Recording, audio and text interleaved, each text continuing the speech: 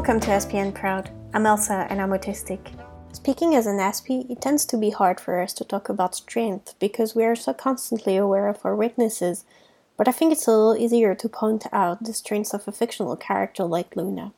With that in mind, here are 5 positive character traits I see in Luna that I think she shares with a lot of Aspies. The first one is the fruit of time spent alone in thought. Aspies tend to need a lot of time alone to sort out their thoughts. It's not that we are smarter or deeper thinkers than anyone else, but we are more easily distracted by all the sensory data bombarding us from every angle, and the conscious effort it takes to participate in the give and take of interacting with other people. In some ways, the magical world of Hogwarts seems like it could be a nightmare for someone who is prone to sensory overload.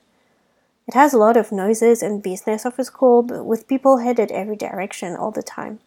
But I think the most annoying thing would be the pictures. Indeed, all of the paintings on the walls at Hogwarts are enchanted, so the people and things in them can move and talk. So you can be walking down the hall by yourself, and one of the pictures might try to start a conversation with you. I'll talk more about it in the next episode. Thank you so much for listening, and see you next time.